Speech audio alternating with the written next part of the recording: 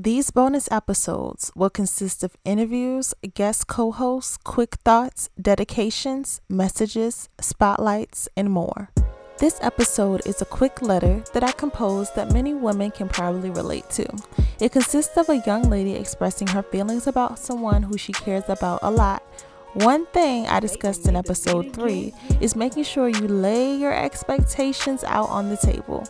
This letter goes into how possibly not doing that could ruin a situation. Enjoy. Dear H.I.M, do you remember when? I remember the first day I saw you. You were with your friends, and out of all of them, it was something about you. I loved your skin, your pretty white teeth, the waves in your hair, your smile, and the way that your teeth and your earrings did that ting thing I talk about a lot. We didn't speak that day. I just looked at you. I didn't even know you paid me any attention. You found me and you gave me your number, or however that went. Then I kind of left you hanging on red for a while. But then I said to myself one day how I needed to text you. Because for once, I didn't have to give a huge effort, go after what I want. What I wanted came right to me. Remember the first time you came to see me? I was nervous as hell. But you just talked. We talked a lot. I don't even remember what we talked about, but I just know we talked a lot. I miss talking to you. From that day forward, you meant something to me. We talked, text, FaceTime, came to see each other, talked on our breaks when we were home. I remember that one time I was on my way home and you called me. I was so excited because you showed me how much you cared about me getting there safely. I miss that. We were good. The one thing I remember you saying to me is that on Twitter I seemed so sad, so you wanted to make me happy or smile. It was something along those lines. And you did that. Until the first time you made me sad or question my beauty or feel like I didn't mean anything to you. Or maybe I was even being used. You don't remember that because you didn't change for the good, or should I say for our good. I miss the old us. I would say the old you, but we both changed. You became who I figured you always knew you could be, or who you always were deep down inside.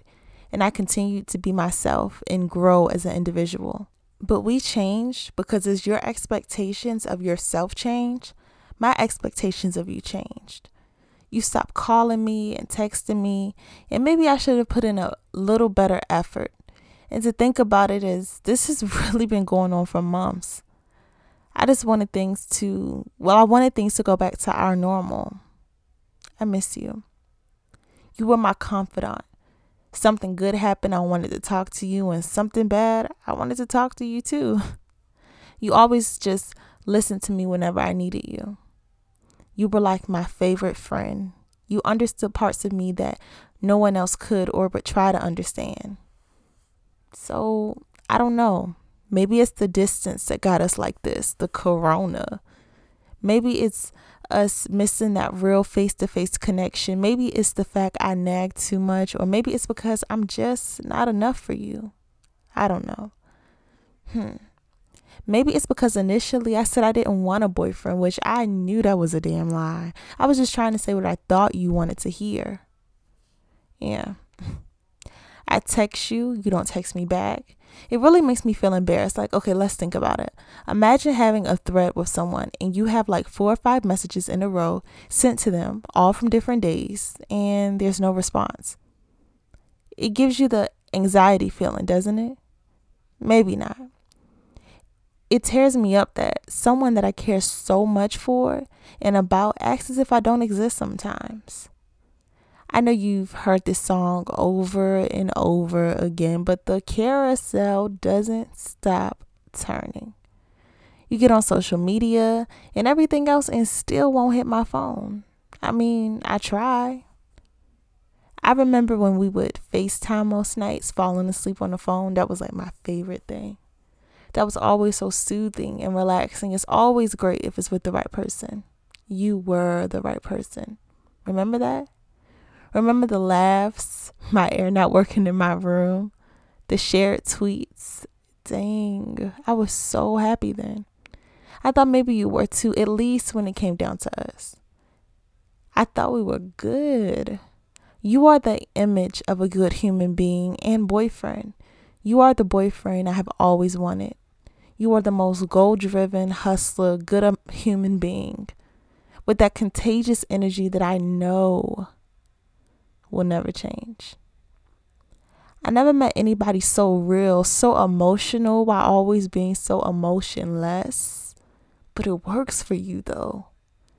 That's the type of man a good woman desires in her life to be with. I miss you. I'm sorry I complain, but I do that because I remember when I didn't have to.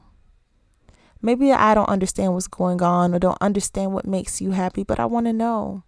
I want to understand what makes you happy.